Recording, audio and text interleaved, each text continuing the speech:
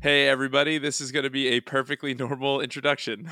And I'm Ryan. Oh, wait. Yep. That's fine. We'll clean up in Yeah. post.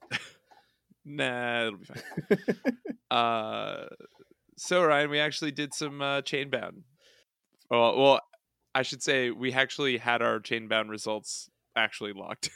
Yeah. So we'd been bragging last episode about how we did our first Chainbound event, but it wasn't true. Um, as it turns out, the event had been registered as casual, which means that it doesn't get reported. So no chains occurred. So unfortunately, Brian's deck, which is the scourge of us all, escaped its chains, much to our chagrin. Yeah, I think that was mostly our fault because when she was Yeah. asking us how we wanted to set it up, we were like, "Oh, yeah, casual's fine. I don't think the tournament Yeah. setting is like it's not an actual tournament. I guess I don't know." Yep. Much to our chagrin. So we did our Yeah, first actual, real, reported Chainbound event, which was sealed this time around, and our buddy Harry won. So yeah, congratulations, Harry. Went that was 3-0. a His deck was gross. Like that thing was. Yeah, I thought my deck was actually pretty gross because I went 2-1, and my loss was to him. And the thing about my deck was, it just ended up being very very fast, but Yeah, the control that he had with his deck, like it just shut my deck down entirely. I was like, oh, I can't actually do anything because you just keep turning me off. This is great. yeah. I'm trying to remember. He had. I mean, he just had everything he needed. The what was the? It was something. The few. I want to Oh, say glorious view. glorious few, which I'm looking up, folks, for the card reading. Glorious View. Um, it's Sanctum. It's an action. For each creature your opponent controls in excess of you, gain one ember. So for me, I got like a big. So for part of the game, he was ahead of me. So he was reaping, getting ember, and just kind of putting himself ahead, getting those keys. And then I was able to start chipping away at his creatures and taking them down. And then he took his creatures and just slammed them in what seemed to be bad trades against my creatures. Um, and I'm like, okay, that seems a little weird, but sure. And then he slaps down Glorious Few, and I had 8 creatures. He had, I think, 1. So he got 7. He got a free key off of Glorious Few. It was ridiculous. I mean, it's an interesting thought experiment there because if you think about like if you're coming from that Magic perspective, bad trades seem like are a bad thing, right? Like you never want to trade equal with your opponent. You always want to, at least be one card up on your opponent. Right. But in I mean, this game, there are so many cards that are situational in the sense of like I need to have less creatures than you, or another good card to point out here is like Coward's End, which is destroy each non-damaged or undamaged creature, gain 3 chains. That card, you know, there's a worthwhile moment of like I'm going to swing all of my creatures in so none of them die but at least take some damage, and then I'm going to kill everything else so I retain my creatures. yep. Uh so those like suddenly the your play actions have interesting effects like Yeah. that would seem bad in any other instance, you know what I mean? Yeah, and then he did that, and so I'm a little leery about that strategy with Glorious Few. You know, you slam in with a bunch of your stuff, you lose a bunch of your creatures because your creatures are how you're going to generate Ember and potentially stop your opponent from doing the same. So it's really tricky to use that. But then this was his third key, so he did that, got his Ember, and then I had to stop him Right. in one turn. Which didn't happen because he played the Vault Keeper, which is a Sanctum creature, 4 power, 1 armor, and it simply says your Ember cannot be stolen. So that was just the last the last straw that broke my camel's back. Yeah, that deck is definitely It was good. sanctum heavy. Like Oh yeah, it was really good. yeah. I think the Bouncing Death Quark guys, their podcast, they talk about you should have like a main house and then a support house in each deck. And Sanctum definitely was the heavy lifter in that deck. And I was all proud because I had Chota Hazri, who is an untamed creature. Let me pull it up here. Chota Hazri, it's an untamed creature, 3 power. The relevant part is that when you play Chota Hazri, it says lose 1 ember. If you do, you may forge a key at current cost. So basically, if you have 7 ember, you forge a key. So I had him. I had Witch of the Eye, which when you reap her, you can return a card from your discard pile to your hand. And then I had Fertility Chant, which is an action that gives you 4 ember, but it gives your opponent 2 ember. So a little bit of a trade off there. So I had Fertility Chant, reap with Witch of the Eye, get Fertility Chant back, play Fertility Chant again, then drop Chota Hazri and forge out a turn. Yeah, I mean, you did that to me. Yeah, that's right. That was right. I did that to you. And I think, oh no, did I lose that game? Yes, you did. I did lose that game, but I was so happy that I did that because my Witch of the Eye never lives. Yeah, So I seem to be unable to get away from Annihilation Ritual in any of my decks. So my sealed deck had Annihilation Ritual in it. that's right. Uh, That's right. so, but that actually, like, that wasn't necessarily the big thing in the deck. The deck had so many controlling disc creatures that I was able to really kind of capitalize on that control. It also helped that a lot of our opponents had artifacts, or a lot of my opponents ended up having artifacts. So uh, I got a lot of mileage out of Tentacus, who is a 5 power creature from Dis that your opponent must pay you 1 in order to use an artifact. So that ended up being really really good. And then my Mars side was actually really strong as well. So I ended up having quite a it, it ended up being really really strong deck for me.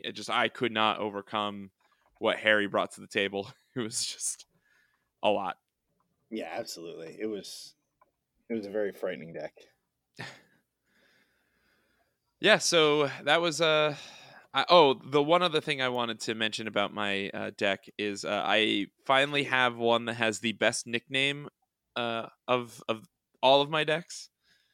It is Xyla Professor Updog Queeve Cave. I think it's Keeve maybe. I don't know. I can't pronounce the last part. But The Updog yeah, is Professor Updog is by far the best thing. My wife and I did some trivia the other day, and I named our team Professor Updog because of that deck, and we came in second, which seems to It's be the way strictly my on the back of that name. Yeah. yeah. We didn't get any questions right, but they give you bonus points for Yep. the name. So we had some more FFG announcements, which was kind of nice, and it turns out we were just far off enough to feel like we weren't that far off. Well, so it's funny because these aren't really equitable to their dollar values. Like we were trying to attribute dollar values to a shard, and I think what Yeah. did we say? They were like $1 a shard is kind of what we were thinking. Yeah. So just for context here, Sorry. FFG had announced the pricing essentially for the things that you can win on the Vault Tour prize wall, and what the Amber Shard rewards are for the different tiers of tournaments. So Yeah. So last episode, if you'll remember, because I know that you've listened to it, um, we had talked about like how like if you could ascribe a dollar value to to an ember shard, what would that dollar value be, so that we could try to come up with prices for how many ember shards might a messenger bag cost or the playmat. And we, in some places, we were pretty close. In other places, I think we definitely overvalued the ember shard. So we'll run through them real quick here. So the going from lowest to highest, the chains cards, which are the little cards that have the different art from the different houses, you use those to track your chains throughout the game. Those are going to be 5 ember shards. And I should say, all of this stuff is for the Vault Tour prize walls. So you have to go to a Vault Tour to be able to get this stuff, at least for now. They've said that there's going to be other ways to get access to the prize wall to spend your ember shards, but they haven't announced what they are yet. So until they say something, it's Vault Tour or bust. yep. So, Chains card, 5 ember shards. A deck box, 5 ember shards. A Vault Tour, it looks like a pin. I assume it's a pin. Yeah, it's a Vault Tour pin. Okay. Is 30 ember shards.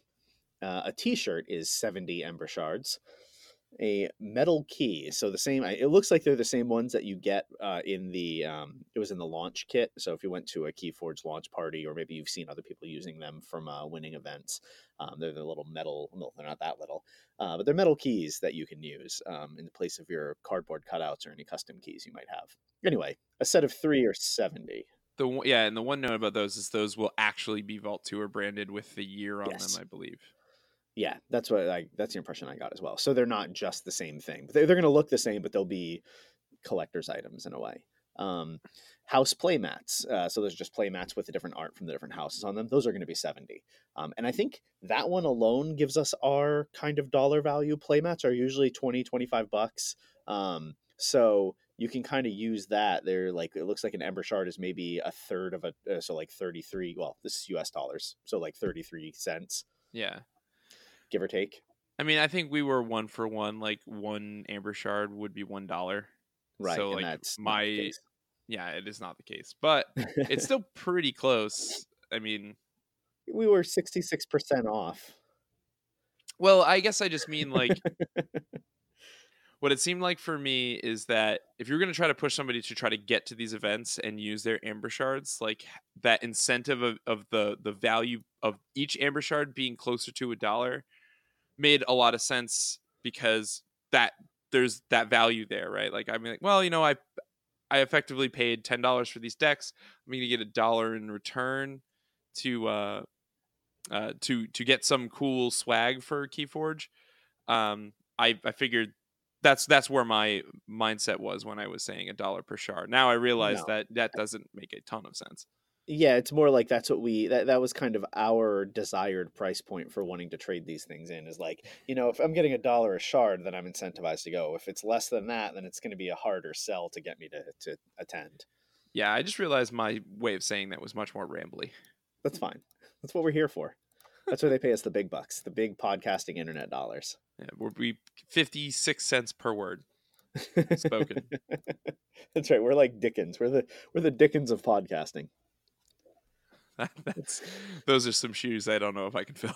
We just have to hyper describe everything as we go. Though, I mean, that just means that if we had in the future, when we become so popular to the point that they're going to make a movie, we're almost guaranteed a Muppet movie. No, it means that we're going to be required listening in high schools, but no one's actually going to do it, and they're just going to get the Cliff's Notes of our podcast. That's all right. That also works too. I'm just more excited about Muppets. There you go. Well, that too. That's eventual. That's how you know you've made it. That's how you know you've made it in life, is if there is a Muppet anything that is in any way based on you or involved you. Muppets are the key to success in life. That's your finish line. You've peaked. That's jumping the shark. You hit the Muppets. So speaking of Muppets, those cost no. It'd be great if you get a Brobnar Muppet. No way. Okay. That would be great if you could. It doesn't. So sorry, folks. That was a joke. They don't exist. But if anyone at Fantasy Flight is listening, I would, instead of a gaming chair, put up a Brobnar Muppet. Do like Smash. I would be Give me a way Smash into. I would be way into a charrette. A charrette Muppet or Snudge. Do them for each house. Or you know what? Honestly, like a more realistic thing, I would totally take plushies off of these guys. Yeah, hell yeah! I would take a Keyforge plushie, absolutely. Yeah, that would be fantastic. Anyway, especially with some of the new spoilers coming out, like the Centipede Cobra. FFG. Give a plushie of that. Come on, FFG. We want plushies. Yeah. All right, so back to our regularly scheduled programming. So we talked about house playmats being 70. They have a training playmat, which is I'm calling it a training playmat. It's more of like it's a playmat with like delineated areas for your cards and for where your keys go, stuff like that. It's just it's the generic, not generic, but it's the general Keyforge logo coloration and everything. Those are 80 for some reason instead of 70. I'm not sure if maybe they're bigger. They might be than a normal playmat, maybe. But regardless, it's 10 extra Ember Shards. So we have a friend who has that 2-player mat and Yeah, which that is thing really is cool. wider than the normal ones, like Right. any other playmat that you would Yeah. purchase. Yeah, not only is it like go all the way across the table for both people, but it's also left and right wider. So you Yeah, can get more flanking creatures. Because I don't know how many times I've had to wrap around. certainly a Um, pain. it is. It's a little frustrating. They just need to put more removals. So that I can't. That's what they need is removal. That's like if destroy target creature that is not able to fit in the first row of creatures. All right, yeah, there you go. There you go. There's your removal. You're welcome. You can have that one for free, Fantasy Flight. All So right. uh, if you were embarrassed about that joke and you want to put a hat down over your face to hide yourself in shame, a beanie will cost you 100 Ember Shards. A baseball cap will cost you 150 Ember Shards, and a hoodie will cost you 175 Ember Shards, which is a little pricey. Looking at these, like if we use our $20 for a playmat rubric, then you're looking at like 40-50 bucks for a hoodie, which is pricey. I mean, 40-50 bucks for a hoodie, I think, is probably the normal cost for a hoodie. Yeah, well, you're also looking at 40 bucks for a baseball cap. Yeah, that's the weird thing is, and I think it's just the level of effort that kind of goes Right. into how, like, because if you look at Manufacturing the them and everything. t-shirt, yeah, if you look at the t-shirt, it's black with one color.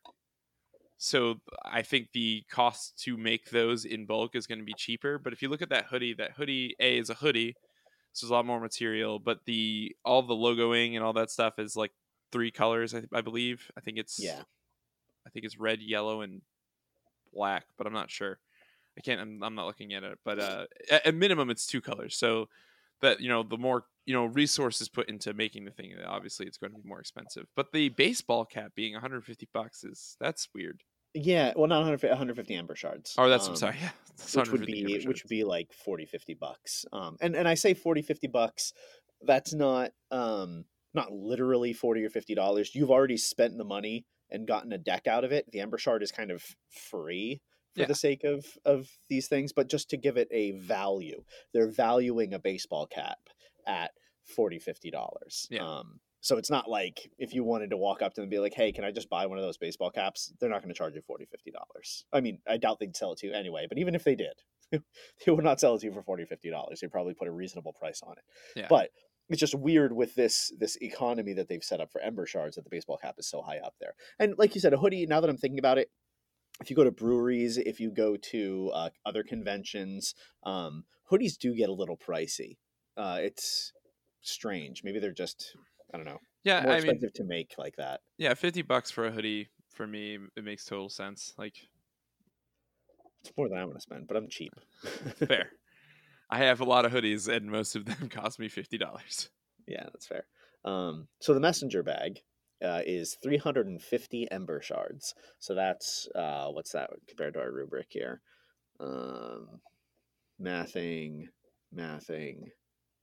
That would be like $100 in Ember Shards, Yeah. give or take. And that's, I think, real world price for messenger bag is like 40 to 60, depending on what it is and where you get it. I mean, the one thing I will say is that, and we're getting there, I do know that, but the decks, now that I see the breakdowns for how you get amber shards outside of buying decks, I see why they had to increase the cost. Right. That's a really good point. That's something that I'm not taking into account with my evaluation here that I really should be. So Yeah, if I'm coming across like as a negative Nancy on these Ember Shard pricings, I apologize. That's not, now that I'm thinking about it as we go, yeah, I forgot that there are other ways to get Ember Shards. If the only way to get Ember Shards was strictly through decks, then these prices would be really it would be questionable. astronomical. Right, you would never be able to get these things. You'd have to. It's like trying to get a I don't know, like a TV out of an arcade by playing skee ball. Like you're going to pay 5 times the cost of the TV in skee ball, Right, um, even cheating. But I forgot that just even showing up at some of these other events and having a good time is going to get you closer to these prizes. right. So I'll take back negativity that I had before. So messenger bag would be like we said in that $100-ish range. Gaming chair. is 1,000 Ember Shards. So if you, what would that work out to be? Wow, that's like a lot. Yeah. Yeah, so that's like 300-ish, I, $400. yeah, and if you actually look at some of the, like the cost of it, so it very much depends on the quality of the chair, which I'm assuming Of based course. on the like how they're approaching this so far, it's not a big deal. But a lot of those gaming chairs are actually like, you know, $250. Yeah. I looked recently because I was going to buy one for myself, but I decided not to. So, along with the Ember Shard amounts for each item on the prize wall, they've also told us how you're going to get more Ember Shards other than just buying hundreds and hundreds and hundreds of Keyforge decks, which, I mean, let's be honest, you're going to be doing it anyway. But if you want to supplement that with more Ember Shard income, you can participate in official events. And at the lowest rung, um, you have chainbound events. So that's your weekly store event. You're going to get one Ember Shard for participation, and you're going to get one Ember Shard per win. So you do not have to win the whole thing. In fact, winning the whole thing, which is kind of tricky, but winning the whole thing in a chainbound event does not get you any bonus Ember. It's purely on a per win basis. Yeah, I think this really kind of plays into the idea like this is just a casual thing. It's just rewarding you for going in and sitting down and playing Keyforge with people. So they don't really want to reward the person who went 3-0, which is they are getting rewarded, right? They get one more Amber Shard than everybody else does because or if Well, they go based on three and win, yeah. zero, right? But And that's that's what I reward mean enough. is Yeah, that's fine. so like everybody's getting a reward for participating in the chainbound event. And then on top of that, you can do this every week. I mean, you could do it multiple times per week if you really wanted to put in that effort. So this is going to kind of probably be the bread and butter way of getting Amber Shards because you're Right. just going to keep doing it, right? Yeah. So let's break it down for a second. So let's say that your wife would not get really mad at you if you spent 7 days a week playing Keyforge, um, which also would make you a terrible husband in my case. But let's say you spent 7 days a week playing Keyforge. There were 7 stores nearby, and you could go to each one, and they somehow all coordinated and have their Keyforge events on a different night of the week, so you could play Keyforge all week long. That would get you, and then let's say that you have enough decks that aren't going to get that you can rotate them through so that you're constantly winning. Every time you go 4-0 because we're also going to assume there's 8 or more people at all these events because you are a lucky guy, girl, person, and your events fire with 8 or more people every time, 7 days a week at 7 different stores. Like, yeah, that sounds awesome.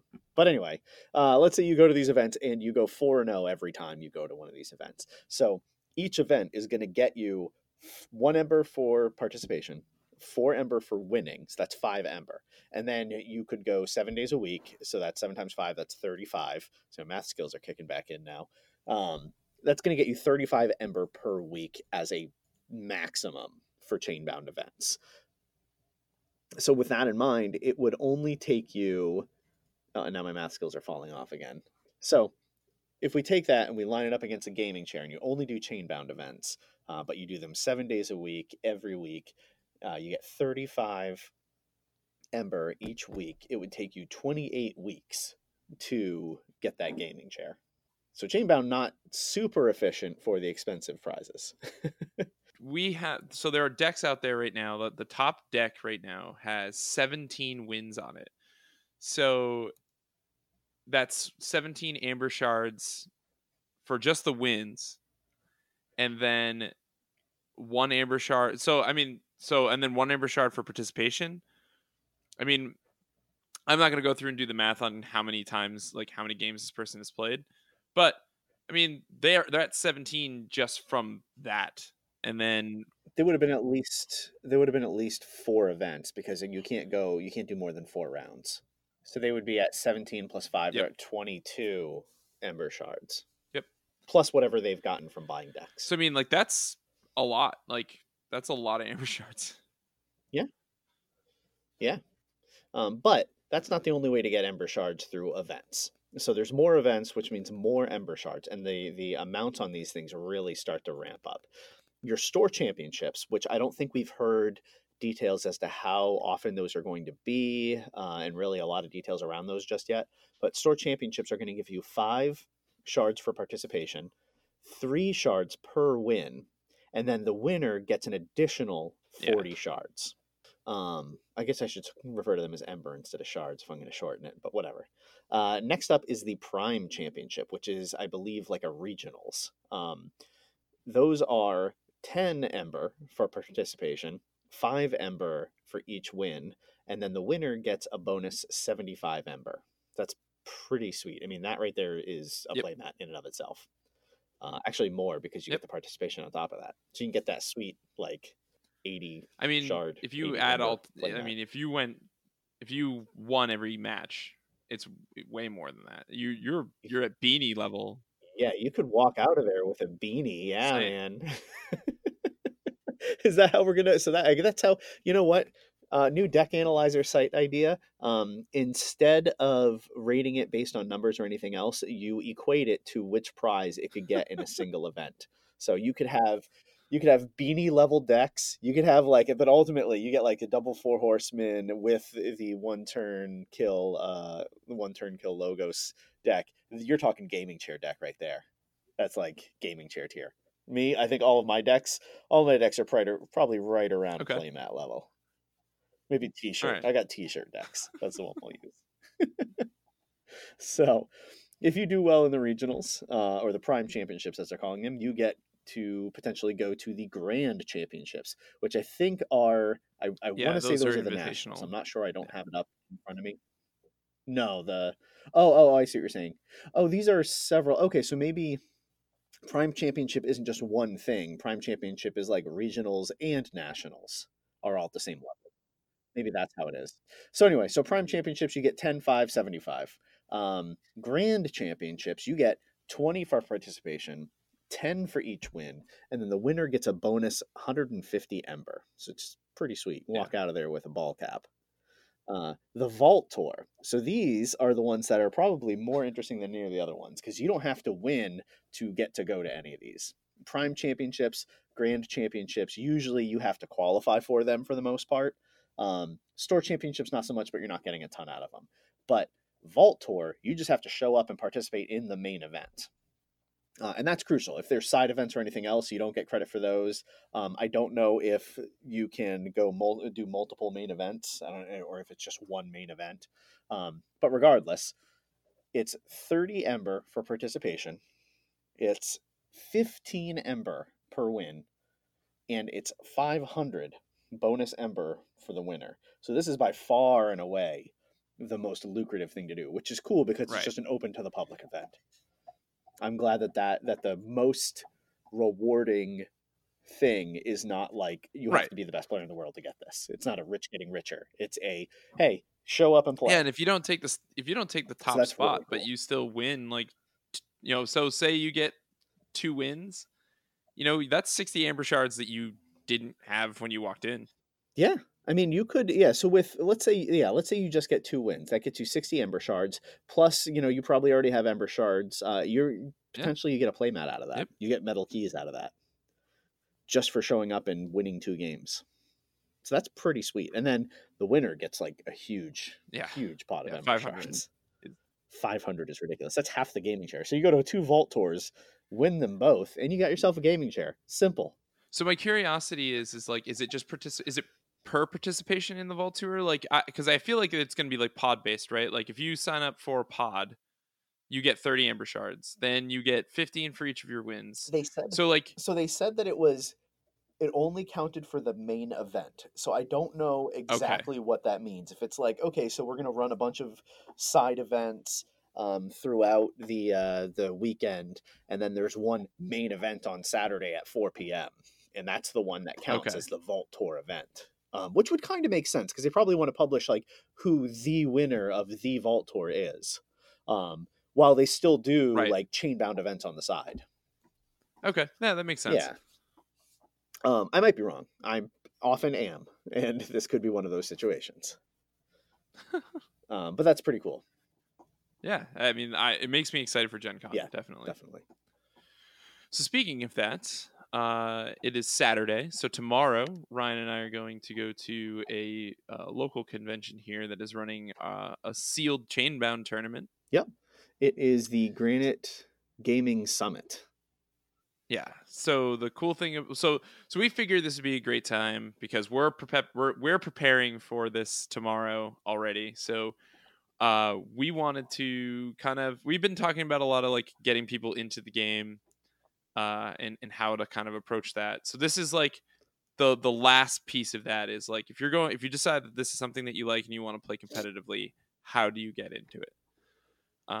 So starting with that, there's a preparation aspect of like if it's an Archon event, we're gonna assume for a majority of the majority of this that this is an Archon tournament that you're going to.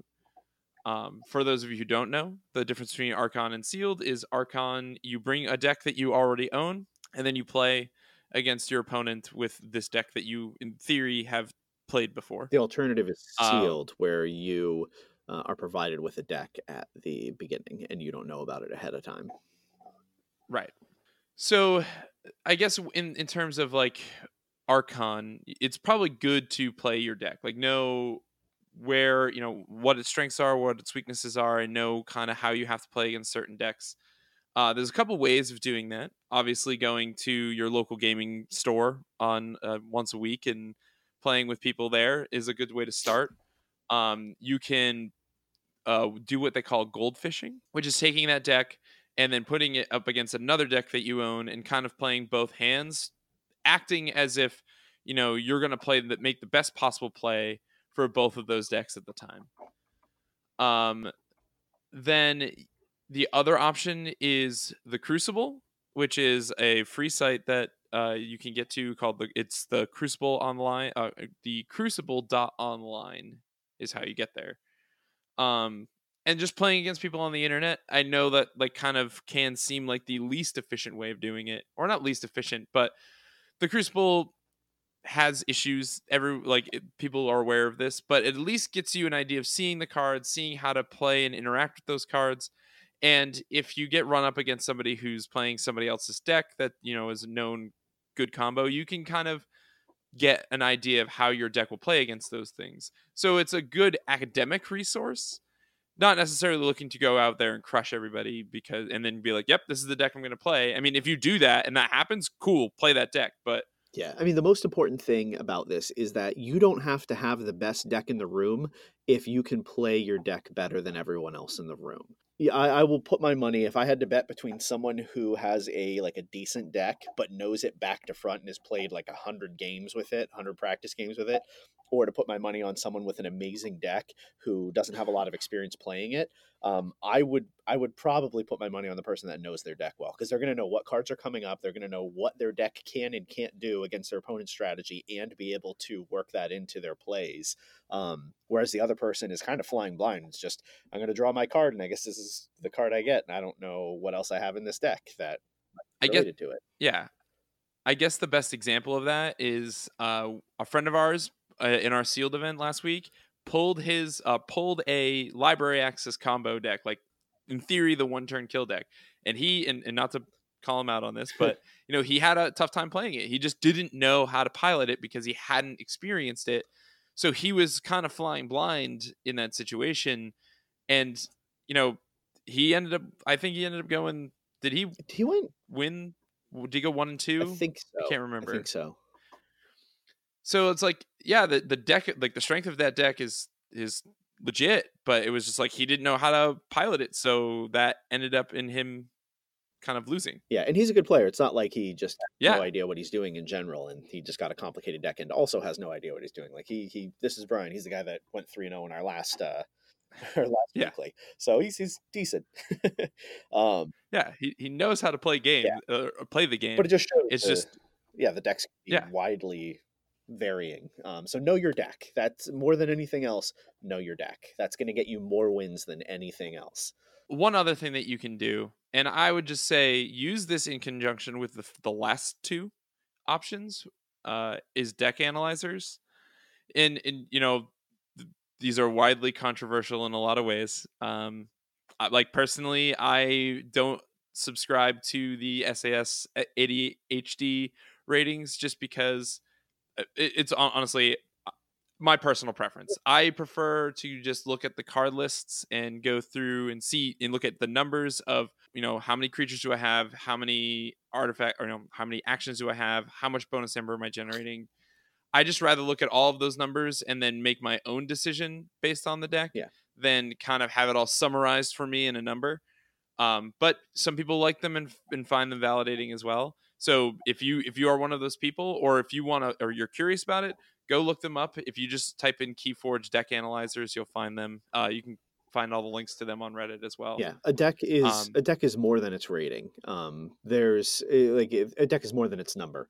Um, yeah, I don't really have a lot to explain to that, I but mean, it goes back to what you were saying earlier. You don't have to have the best deck in the room if you know how to pilot your deck better than everybody right. else. Um, So if you at least have an idea of what is in the deck and what those cards do for you at any given time, you're going to be a leg up on everybody else anyway. Well, potentially be a leg up on everybody else.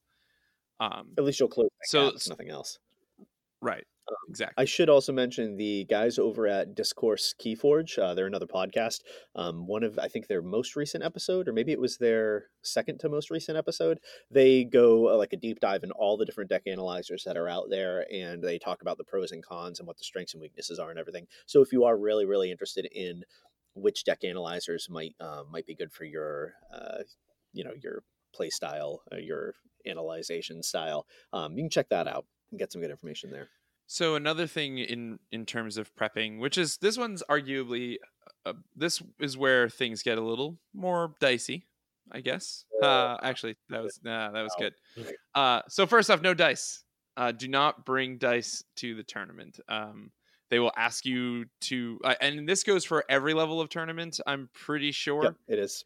Um, don't bring dice. You'll be asked to remove them or put them in your car or whatever. If you're bringing tokens that aren't the official set and they might not look like or have any sort of resemblance to the official key or the official tokens, make sure that your opponent is aware of what token is going to be used for what. I would even go so far as, even if they do mimic the official tokens, just clarify it anyway. It's not going to hurt anything. It takes an extra couple seconds. Just be like, these ones are damage, these ones are armor, these ones are stuns, these ones are my ember.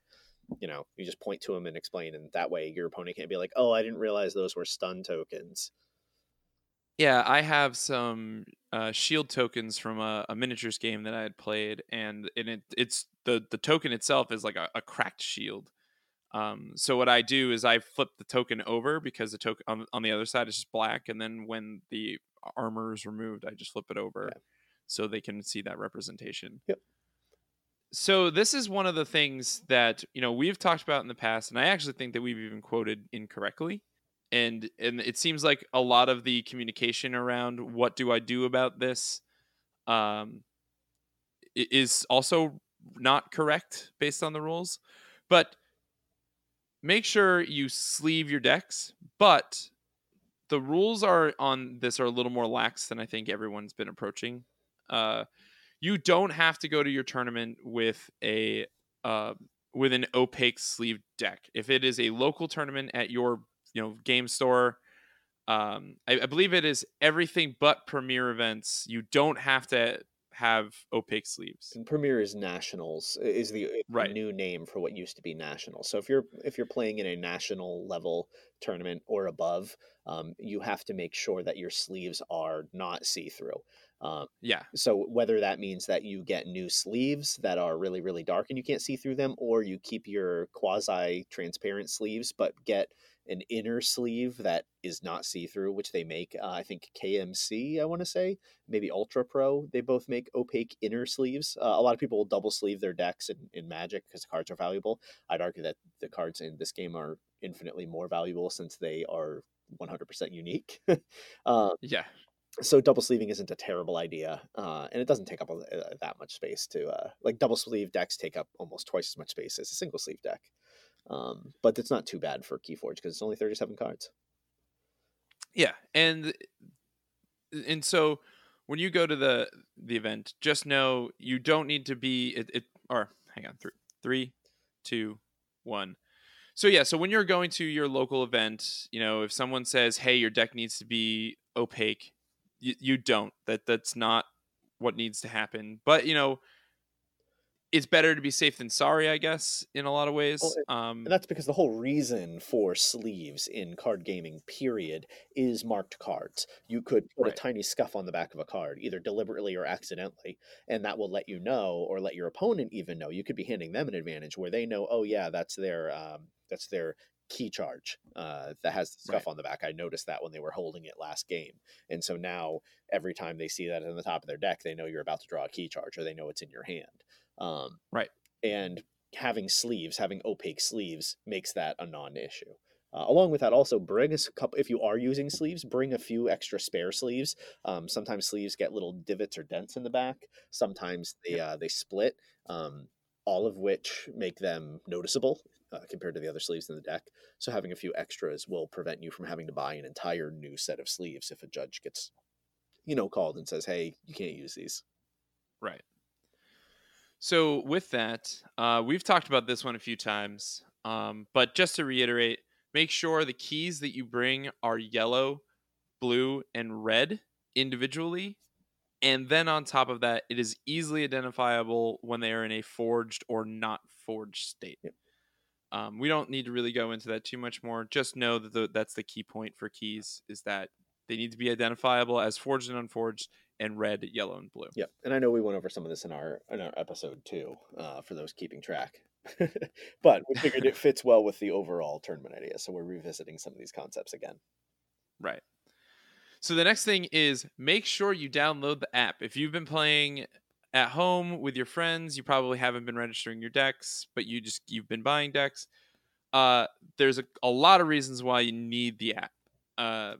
First off, your participation in the event is tracked this way. If you go through the app itself and you click on my profile, there's a QR code in the profile. They need that to register you for the event. Then on top of that, your deck itself has a QR code, but it has to be registered in the application or in their database in order for you to participate in an Archon deck or Archon event. The only exception to this is sealed. You do not register your decks beforehand for sealed. This is just what the official tournament rules suggest. There is a reason for it. I don't have it currently at the moment. If someone does know the reason, please email us, let us know, and we will correct it in the next episode. But just know if you're going to a sealed event, do not register the deck. Because that will interfere with the reporting in some capacity. Yeah, I don't remember. Um, Yeah, I don't remember how either. This actually happened last time we discussed this, that we couldn't remember, yeah, and then neither of us, because we're great at podcasting, neither of us did any research afterwards. fair. And even if you can't get the app on your phone, maybe you don't have enough space on there because you have tons of meme generator apps on your phone already or something. You can still go to the website through your phone's browser, log into your account on the Keyforge Master Vault, and pull up your player QR code that way. You can pull up your deck QR codes that way. The important thing is that you have registered yourself and registered your decks Right. beforehand. So I think you need the app. I think you need the phone app to register the deck because you have to scan that QR code. I don't think you can do it via the website. Yeah, I don't think you can. Well, I think you can manually type in the code at the bottom of the QR Oh, code. you're right. You're right. Yes, you can. Okay. So, yeah. So, you don't have to have the app. It makes life a little easier. I also think it would be really cool. And I don't know if they have this on the docket or not, but maybe someday in the future, the tournament organizer will be able to send an alert to everyone's phones with their pairings at the start of the round. Yeah. That would be Yep. super cool.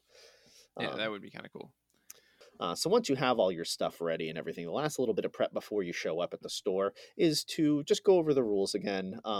Just make sure you're familiar with them. You've got them down pat because you don't want to be in the middle of a match and suddenly be confronted with the dreaded judge call.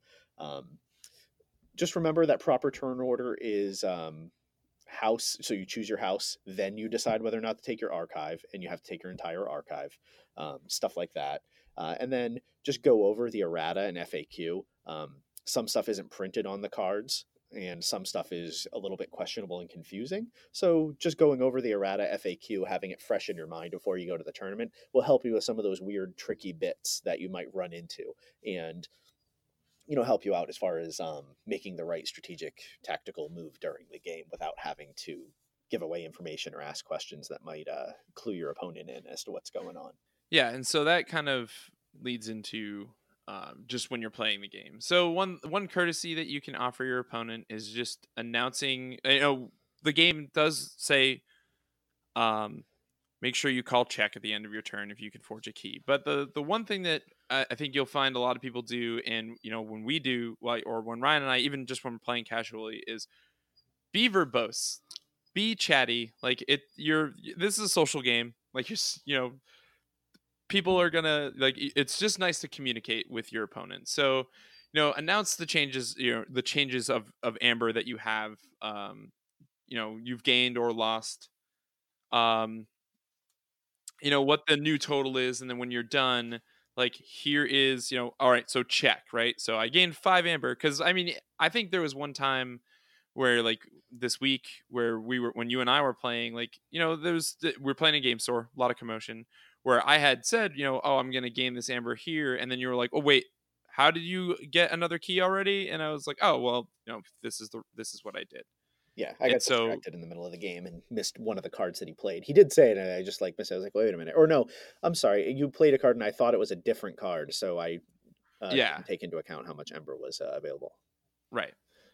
So like that, being courteous and making sure that your opponent understands what they're doing, because or what you're doing, because you want to make sure the game goes smoothly, and you Yeah. both want to have fun, right? So Yeah, and it can help you police yourself too. Like if you say, "All right, I play Ember Imp and gain 2 Ember," they can be like, "I think you're thinking of Dust Imp. Ember Imp doesn't generate an Ember." And then you look down, and sure enough, oh hey, yeah, no, wrong imp. Sorry about that. yeah, So just announcing like what you're doing and why you're doing it helps out. And if you announce like your new Ember total, like I play Dust Imp, which by the way is an untamed creature that just gives you 2 Ember when it comes into play. Um, is that the right one? Sorry, Dust Pixie. It's not even an imp. I was in the wrong creature. Dust imps would be imps are the dis dist. ones, Yeah. yeah, Sorry about that. So you play your Dust Pixie. So I would play my Dust Pixie. Say okay, I play Dust Pixie. I go up 2 Ember to 5 and announce my new total. That way, they can double check my math because they can see they maybe they already knew I had 3. I say 2, they can go up to they know I'm at 5, and also that way I can say like okay, I play Dust Pixie, go up 2 Ember to 7, and they're like oh okay 7, all right, so he's in key, like I know he's in key range here. I know he's in right, check before I even get to the end of my turn, which also just kind of helps them plan their turn during your turn and keeps the pace of things going if they kind of have right, an idea of what's going on ahead of time. yeah. So another thing is we just made a joke about the dreaded judge call, but don't be shy to call a judge. Like, because you're calling a judge doesn't mean that you're accusing your opponent of cheating. Uh, if there's something that neither of you know how the interaction is supposed to work, call the judge over. If you have a question about something that you're not sure of, call the judge over. It's fine. Just again, it kind of goes back to that communicating with your opponent, and then communicating with the the the marshal, or the judge, just to make sure everybody's on the same page and everybody's having fun. Yep. Like that's the key here, is making sure everybody's having fun. If it's something like if you have a question about a card in your hand and you don't want to give away information to your opponent, just explain that. Like, call the judge over and just be like, Yeah. "Can we step away from the table for a second? I have a question about a card in my hand." And then just ask them about it, and then come back Yep. to the table and sit down. And you can just be communicative with your opponent. Be like, "I have a question about a card in my hand. I'm just going to call the judge for some clarification." And the opponent's like, "Yeah, sure, not a problem. There should be." And if Yep. someone calls a judge on you, don't be offended. They don't think you're cheating. Hopefully, Yeah. hopefully, haven't given them a reason, and they're probably just getting clarification, or they have a question about a card in their hand. Like, don't take it the wrong way. It's just it's just information. It's just a game. They're just trying to figure out how to do things. Right. Maybe they forgot a rule and they need a clarification, or much like everyone ever, they've forgotten how Gabos Long Arms works and they're trying to remember. So don't be shy about calling the judge. That's why they're there. They're if you're not calling the judge, they're just standing around bored. So give them something to do. Yep. No, don't abuse it though. um, Right. so once the game is over, If you haven't won and your opponent hasn't won, well, that means you're tied. So be aware of what the tie breaking process is. Rounds will go to time. If it's an Archon event like we've been talking about, best of one is I think 35 minutes for the round. Best of three is 90 minutes for all three games total. And if it's sealed, your best of one is 45 minutes, and a best of three is 100 rounds. Sorry, 100 rounds. Wow, that's a long day. That's a long day. It's 100 minutes to get all three of your rounds done. So it's entirely possible, depending on the decks you're playing, to run into the time limit and not have enough time to finish the game. If that's the case, they do what's called a tie-breaking process, which it's all spelled out in the rules. We'll kind of go over it a little quickly here, but don't go to the judge and say, "Oh, the Key Change podcast guys said that this is how tie-breaking works." No, just read the rules, double check what's going on. But in brief, first thing you do is you finish the current turn. If they don't have 3 keys, then the other player gets one more turn. So if it's my turn right now and the time runs out, I'll finish what I'm doing. And if I haven't won with 3 keys, then Steve gets his turn. At the end of Steve's turn, each player will then forge a key at 6 amber. So if you have 20 amber, you'll forge 1 key. If you have 6 amber, you forge 1 key. If you have 4 amber, you don't do anything. If someone at that point has more keys than the other person, then they win. After that, you look at how much ember both player has. Whoever has more ember wins. If you both have the same amount of keys, the same amount of remaining ember after all of that, then you start counting cards in your hand and creatures on the table. Each player picks one house, calculates how much ember they have on the table from like reaping creatures. It's just a creature count, sorry. It's just the creature count for that house that they currently have on the table. And then the ember icons, those bonus ember icons in the top left corner on cards in their hand. So you ignore card effects, you ignore creature effects, and you just count raw numbers. Whoever has the highest total wins. And if you guys have managed to be lockstep in your game all the way up through that point, you have the same number of ember in your hands, and amount of creatures on the table, and everything else is the same, then whoever took the first turn wins. Because, the game's got to end somehow. Right. Yeah. And then just a kind of friendly reminder for your local game store. When the tournament's over, just make sure you clean up after yourself. It makes life a lot easier for everybody in the end of that. Yeah. But that's pretty much what we really wanted to kind of give people who had never played like in a tournament before. Just some guidelines on how to do that. Cool. So now you should be equipped to go and win your first tournament. Don't forget, we are entitled to a cut of your winnings. So you can just get a hold of us through DM on Twitter when you win and let us know how much you owe us. That's not legally binding, but well, not a lawyer, but I fair. have seen a lot of Law and Order. So I'm pretty sure we're in the right here. So speaking of winning things. Oh yeah, so we actually do have a winner for the the stun tokens that were given to us by Strategic Dino to give away to you fine people. And the winner of that is Jess Hines. So we're gonna reach out. Yeah, sorry. Go ahead. You can congratulate him purposefully now. Yeah, congratulations, Jess Hines. Yeah. You are the proud new owner of some Strategic Dino stun tokens. So we'll get in touch with you probably via Twitter to get your address and information like that, so we can send that out to you. We did send out our other ones already, so hopefully the Discourse guys get those soon. And we want to make sure that we thank Strategic Dino for giving us those tokens to give away. It was really cool, just as content creators, to be able to work with some other creators in the community and just really get that connection going. It was really cool of them to give some free product away to cool listeners like you guys. So thank you, Strategic Dino. Give them your business if you can. If you can't, then I don't know, give them a personal favor. It. Like, hey, you ever in my area, I'll buy you lunch. I can't afford your tokens, but I can buy you lunch apparently. The tokens are cheap enough that you should be able to get them instead of lunch. But whatever. Bake him a casserole. I don't know how well that'll ship. Probably not. Probably not. So one thing, speaking of the content creating community of Keyforge, it's a lot of monosyllabic noise there. Speaking of them, one thing that I really like is just how close knit it is and how all the different content creators are supporting each other. There's an expression that a rising tide raises all ships, which I really like. That it's not a competition. We're not, like you. It's not that you can only listen to one podcast or only watch one YouTube channel. No, like you listen to our podcast, and we'll tell you about other great podcasts that you can listen to, other great YouTube channels you can listen to, and vice versa.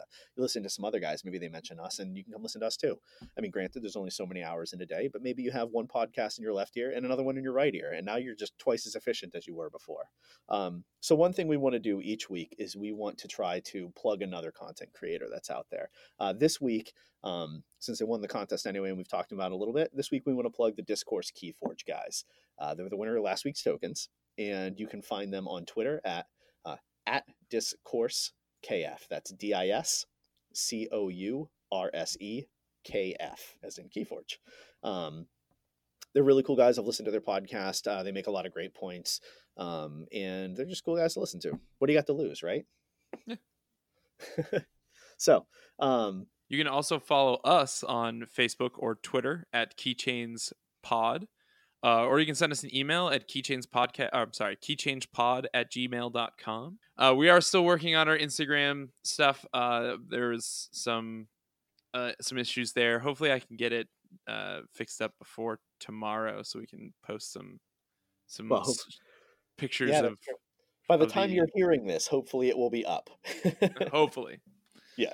Also, by the time you're hearing this, we have our first episode released up on YouTube. Nothing special. It's just the audio with our logo in the background.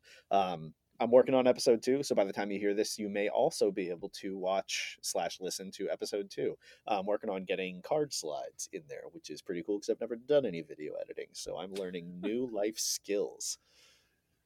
All right. But yeah. So do you have any other life skills you want to point out? No, I got nothing. I can write show notes. So if you need a professional show note writer that can write show notes in an amateurish way to retain that amateur vibe, all right, I'm your guy right there. All right. Have a good one, everybody. Take care.